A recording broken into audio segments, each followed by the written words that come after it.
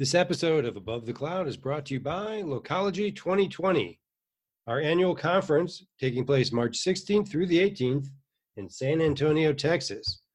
Be sure to mark your calendars and see you in San Antonio. Hey everyone, this is Charlie and welcome to Above the Cloud. So this episode's a little different. I was recently at the AsiaCom conference in Ho Chi Minh City, Vietnam. I know that sounds a little random to some of you. Actually, the people there call it Saigon still. That was an interesting fun fact. The conference really is a companion conference to what the LSA does here in the States, what Cinda does in Europe, Big 5 Digital does in Africa, Middle East, sort of creating an informal network of international conferences focused on what was called the local search industry. I think we all agree that term is a bit out of date. But at any rate, we had a number of great speakers, one of which was Elise Balsillie, who's basically runs sales at Census in Australia. And one of the sessions involved the two of us sitting down and talking about sales and asking about how running sales at Census is different than it was 5 years ago, 10 years ago, 15 years ago. So it was an interesting conversation around how an organization that has gone through so much change, like Census, where going from a few thousand salespeople down to a few hundred salespeople, from many hundreds of thousands of customers to about 100,000 customers, from selling just a print product and maybe an online Yellow Pages version of that print product to selling a multi-product bundle of digital marketing solutions. Kind of walked through that journey a little bit and just talked about how they hire and train. So what's interesting now is the initial sales process, which used to be pretty long for traditional directory companies, is down to just a couple of weeks, and then it's out you go into the field and learn on the job. And I thought that was kind of interesting, and I hope you enjoy it. Just big picture, you talk a lot about change, but how has your organization changed in the last 5 years? I mean, just what are the main points where 5 years ago is unrecognizable to where it is today? Not just, and I know there's several, but the most important. So I think 5 years ago as an organisation, we made some choices and decisions that were very much made around us as a business and probably not centred around the customers that we serve. And some of those decisions involved offshoring things, whether that be to the Philippines or to different parts of the world, but not even offshoring them in a really sensible fashion. So we'd have a billing team, a collections team, a changes team, a content team, a design team. And our poor customers would get ping-ponged around all of these different departments, trying to get something really simple actioned and done. And I suppose as an organisation over the past 5 years, we've actually almost done a 360 on that point and brought a lot of that capability back in-house in Melbourne, in Australia, and also reorchestrated the processes that we send customers through, because the experience of speaking to 5 different people to get something that's a bad simple experience done, if they're sitting in an office in Melbourne or if they're in Manila. In Manila, it's so we didn't necessarily just bring the kind of cumbersome process back in-house. We reorchestrated the process so that we almost created a centre of excellence, that you would speak to one person and you would have your thing actioned there and then, and in a really timely fashion. So we understood as an organisation that we probably made some choices and decisions that weren't the right choices for our customers and were quite self-serving choices.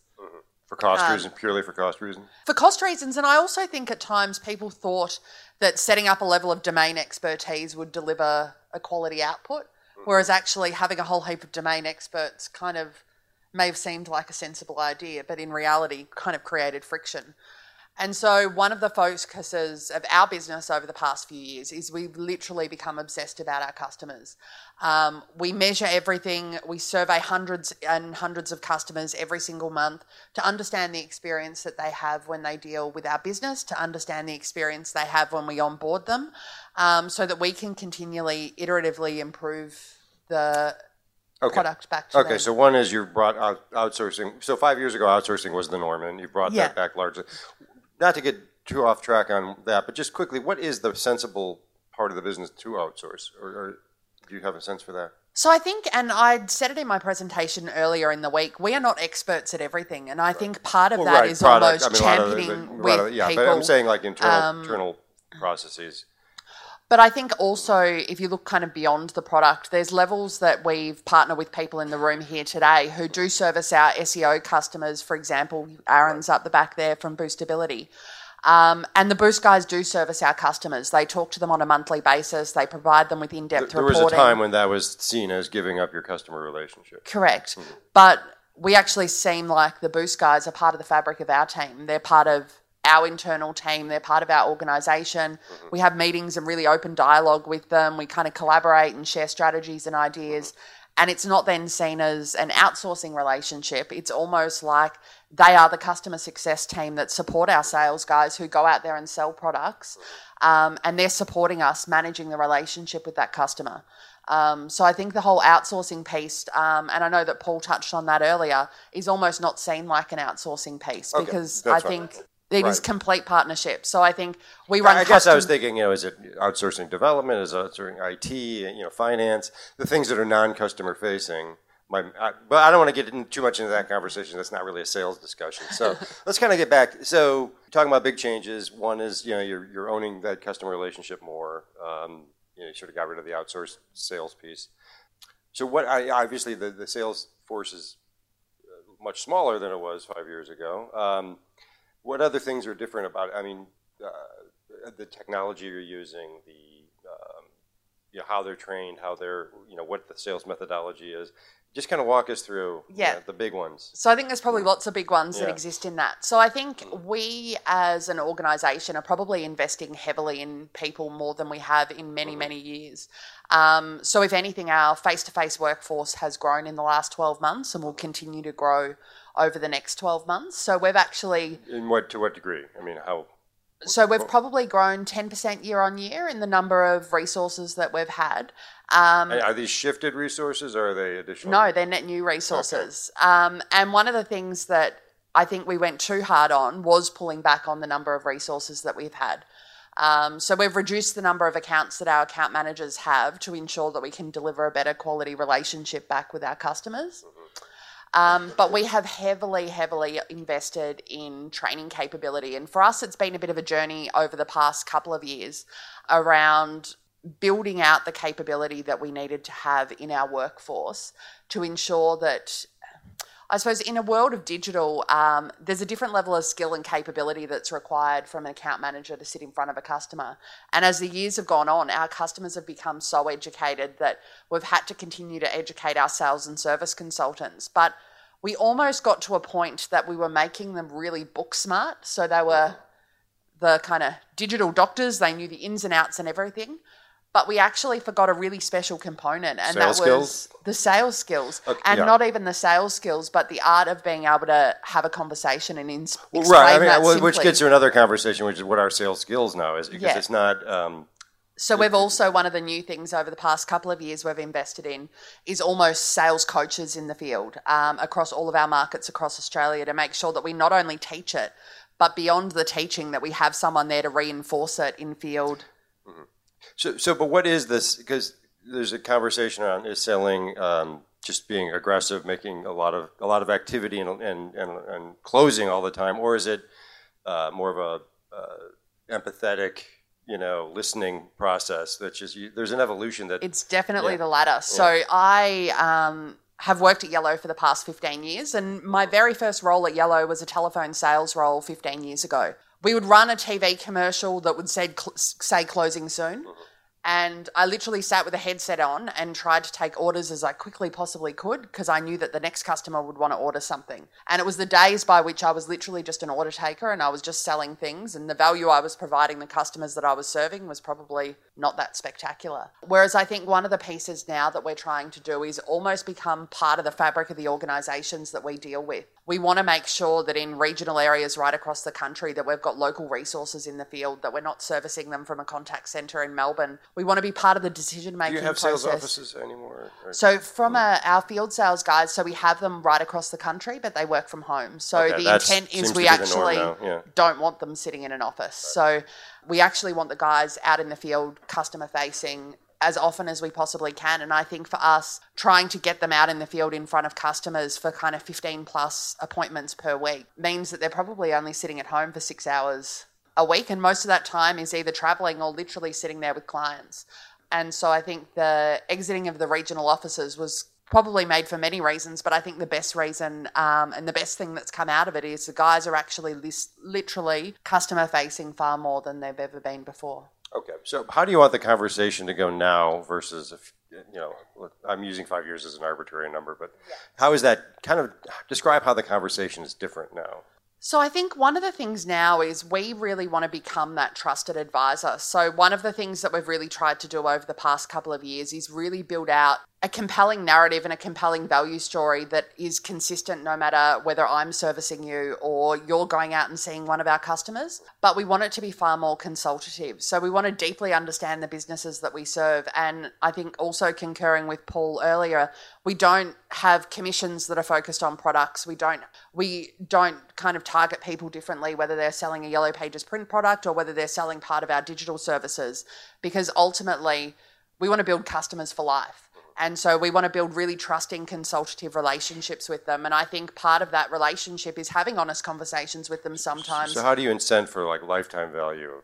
So I think one of the things that we realised, and we've historically set targets based on products and services, and it's really for your own self-fulfilling needs. I think if you're not out there and understanding the businesses that you serve, and sometimes having to have a frictionful conversation with them and let them know that actually the choices they want to make are not the right choices to support their business into the future. And I think unless you have a platform that we allow our consultants to go out there and have those conversations with customers, we are going to continue to kind of send our business on the wrong trajectory, because it becomes a self-fulfilling dialogue rather than a dialogue that's really going to support them into the future. So I think from a product and services perspective at the moment, we sell sort of 7 or 8 different digital marketing services products. We still have a print product that's actually performing exceptionally well, and I think we've seen that product. It's obviously declined significantly over the years, but we've now got it to a point that some of our advertisers in print are getting exceptional value out of the product, and we've kind of even transformed our print product over the past couple of years and have a number of different offerings that sit as part of that mix. But we don't want to necessarily incentivize someone to just go out there and hold on to the print for dear life. Right. I was going to ask, so how do you expect them to talk about print? I mean, is it customer dependent, or what's the conversation? You don't want them to have it at a specific point of the conversation, or you wait for the other... No, I think we're completely open and transparent in relation. And I think that's one of the things we probably pride ourselves on now is the transparency. So for a significant number of our print customers, we track their print adverts. So we actually measure the ROI from the call volumes that they receive from the product, which helps us make really informed decisions. For the organisations that are not wanting to participate in call tracking, we work really closely with the guys at Market Authority, who do a lot of independent research across all of our markets across the country around the demographics of the people that are using the print product, how frequently people use print. And sometimes that data informs us and actually gets us to a position that we're having a really informed conversation with a customer and advising them that actually the level that they're investing in print probably isn't going to set them up for the future. And we're probably the ones proactively saying to kind of diversify their spend into other products, because ultimately we want their business to still be thriving and successful in the future. Well, as I think I mentioned yesterday, the best way for a mechanic to build trust is to tell you your car isn't broken, right? Or so you're willing to sort of, are you willing to recommend other products? Are you willing to do 100%, okay. And I think that's why we don't incentivize based on products or services from a commission perspective, because we don't want them to go out there and try and get a customer to maintain a product when in actual fact the customer would be better off reducing that product slightly and investing in other things, because ultimately if their business is successful, our partnership is going to be successful. So if somebody comes back with a smaller spend with a client, but it's the right spend for that customer, do you have a way of knowing that and not punishing the rep? I mean, you know what I'm saying, right? No, 100%. Yeah. And I think as an organisation, we very much understand that there's businesses that want to grow their spend, there's businesses that want to stabilise, there's businesses that are preparing to exit the business and probably are exiting that business as a tradie who's not necessarily going to hand anything over to someone at the end of the day. So I think as an organisation, we've managed to set up our capability internally to be able to view quite in-depthly the relationship that we have with our customers, but also to understand their personas and where those customers sit in their kind of customer journey so that we can understand and kind of future predict some of those things sometimes. But ultimately, the way in which you allow a customer to do business with you and the way in which you allow a customer to stop doing business with you is indicative of the relationship that you may have with that business in the future. Because I think sometimes allowing a customer to exit gracefully is also a really beautiful thing, because that person may go on to set up another business in the future and you want to make sure that you've built a really solid relationship. It's a different attitude than you would have gotten a few years back. Definitely. So, okay, if people want to queue up questions, go ahead and get the mics out there. But I just want to change gears a little bit and talk about recruiting and training, because obviously it's a huge issue.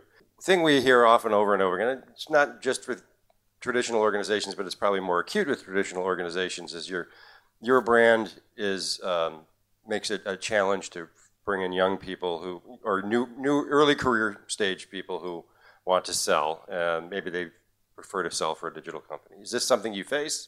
I assume it is, but if it's not, please challenge me. And how do you deal with it if you do?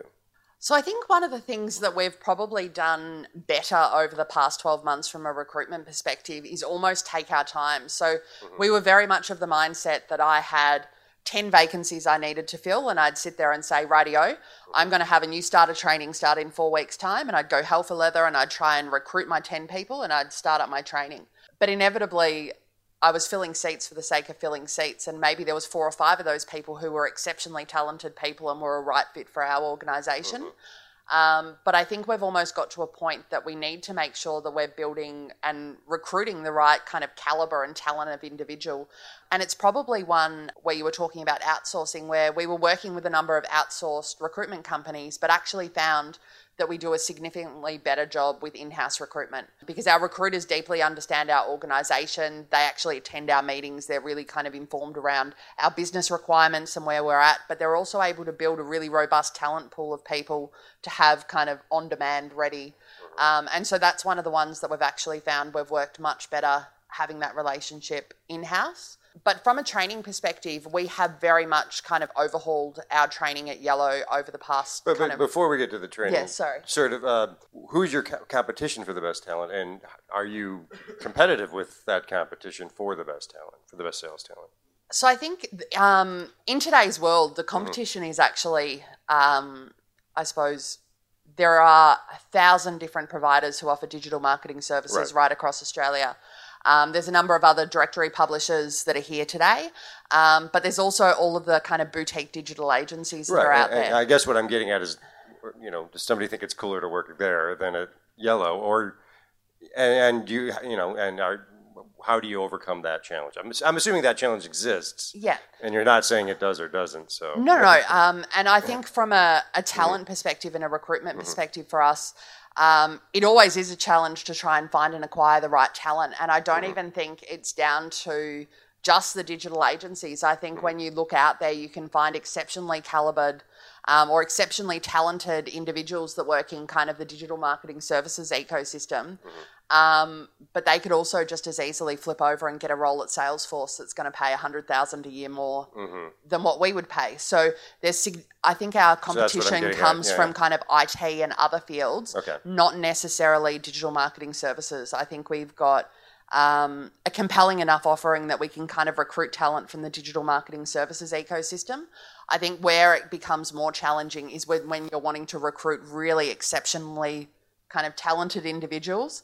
It gets to a point that they can pick up $300,000-$400,000 a year in IT, and that's probably the one for us that becomes a challenge. Okay. So is there enough talent pool out there to deal with it, or does that just mean you have to settle for I don't think it's necessarily settling for. I think for us, it's taking our time. So if I look at a couple of the recruitments that we've done this year, we've literally taken an extra couple of months to find the right talent rather than finding someone for the sake of it. And so I think for us, recruiting the right talent is critically important. And I would rather wait and hire the right person than hire someone for the sake of hiring someone and having someone there. So I think we've probably become a little better or a little more patient, I should say, to make sure that we hire individuals that are the right fit for our business. Okay, I think we want to go to a few audience questions. Yeah.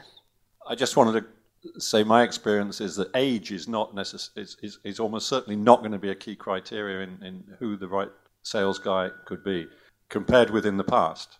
And that's particularly true because we are now looking at salespeople who are going to be in a consultative type role. And that's very different from selling one product, which is what we used to do in the past. So I think the profile is very much based on, is this person capable of being a consultant in terms of deciding which product matches which customer? And age may or may not be relevant in that. And I would say age is definitely not relevant in that. And we probably look for a couple of different profiles of individuals when we're sort of recruiting talent as well. So we've got a significant volume of customers that exist in a regional environment that we have a very different relationship with to some of our customers that exist in Melbourne or Sydney who may have 150 locations right across Australia, and we're presenting in board meetings and having quite formal and structured presentations. And I think we will almost look for a different profile of individual depending on the market role that we're looking for. And I think very much it's finding someone that is kind of the right fit for that area.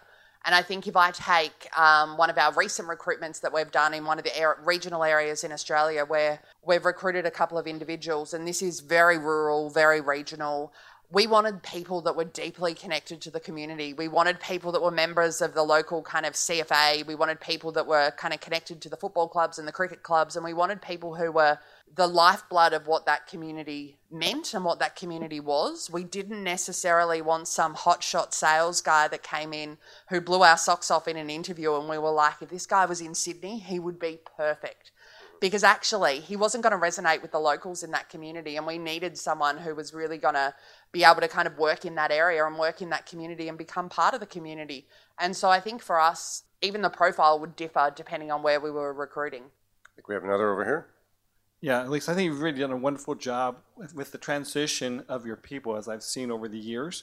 And so I compliment you on that, and I love the mixture as well that you've done with your product mixture as well. You said something I thought was really interesting. You said that you have a coaching system set up to assist your salespeople. Could you expand on that and tell us a little bit more about that?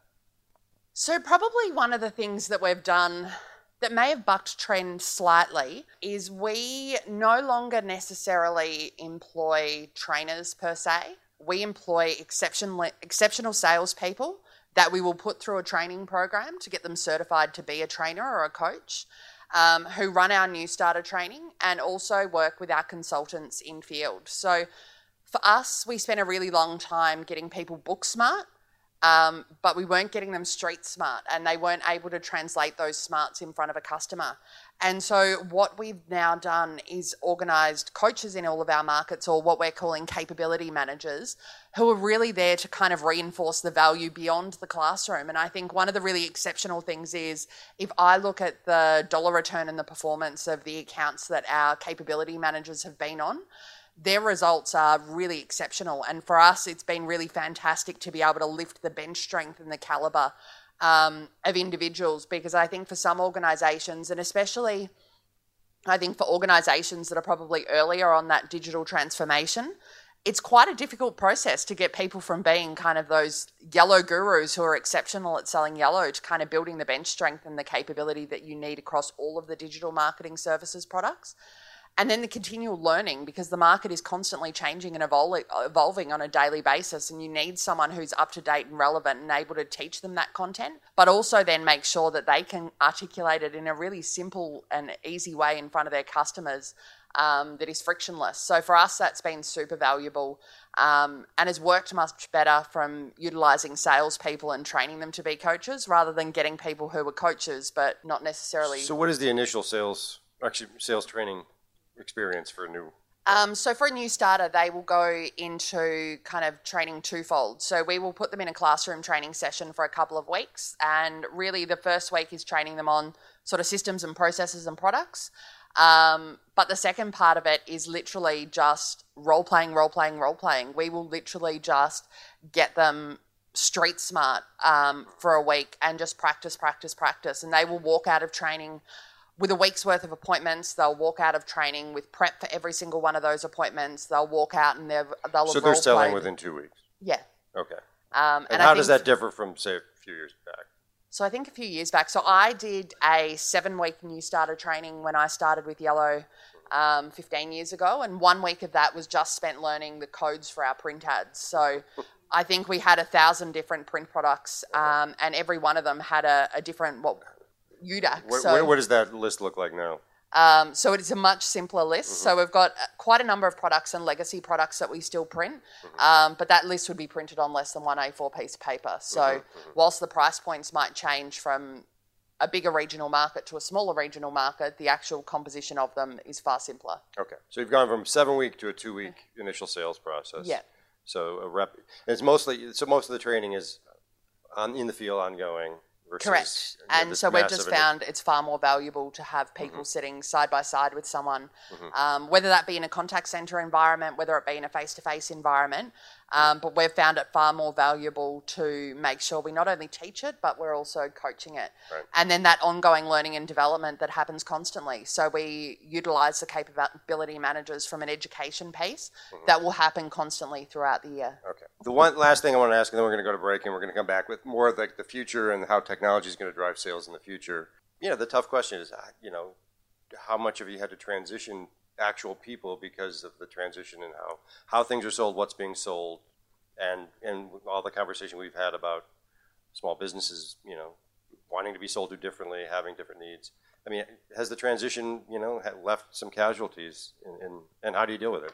I think for us, we probably, I've been speaking to a lot of the other publishers outside of Australia, and I think they're far earlier in their journey than what we are. So I think for us as an organisation, we've been selling the Yellow Pages online for 15 years. We were selling websites 15 years ago. So we'd kind of started our digital journey Sure, you've been at it quite a long time ago. So that transition probably happened a while ago? So I think that transition for us happened a while ago. But I think one of the things is, I don't want to sound harsh when I say this, but you're either on the bus or you're not on the bus. And I think we have an exceptional business. And the reason I love the business today is still the same reason that I loved the business 15 years ago. I get up out of bed every day and I feel like I'm making a difference to the lives of the businesses that we serve.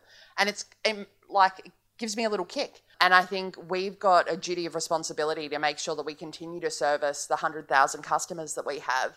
And I think if people are on board with us, we're going to have a lot of fun, and we're going to continue to build amazing relationships with our customers, and we're going to continue to build new and emerging products that are going to come into the market in the future, and maybe we're going to change the way that we sell and kind of engage with our customers. But I think ultimately people have a choice to make in life, and I think we have an exceptional business, and I really love our business and I love working in the business. And I think some of those people over the kind of earlier on in the journey, it was a harder transition for them to make with digital, but they've gone on to have exceptional careers. Okay, so let me ask you a slightly different way, and then we'll go to break.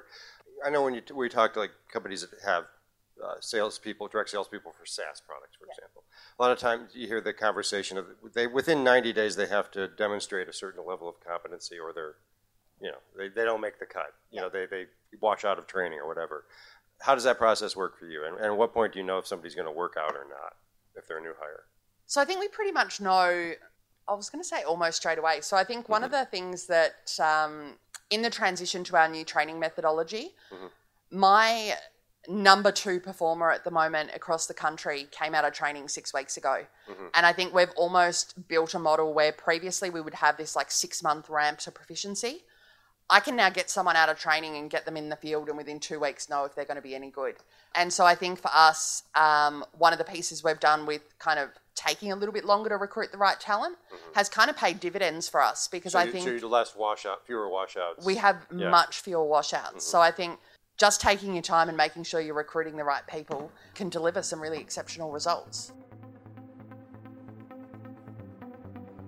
Thanks for joining us. Hope you enjoyed the interview with Elise from Yellow Australia, aka Census, and stay tuned for more upcoming episodes of Above the Cloud. Thanks again for joining us, and goodbye.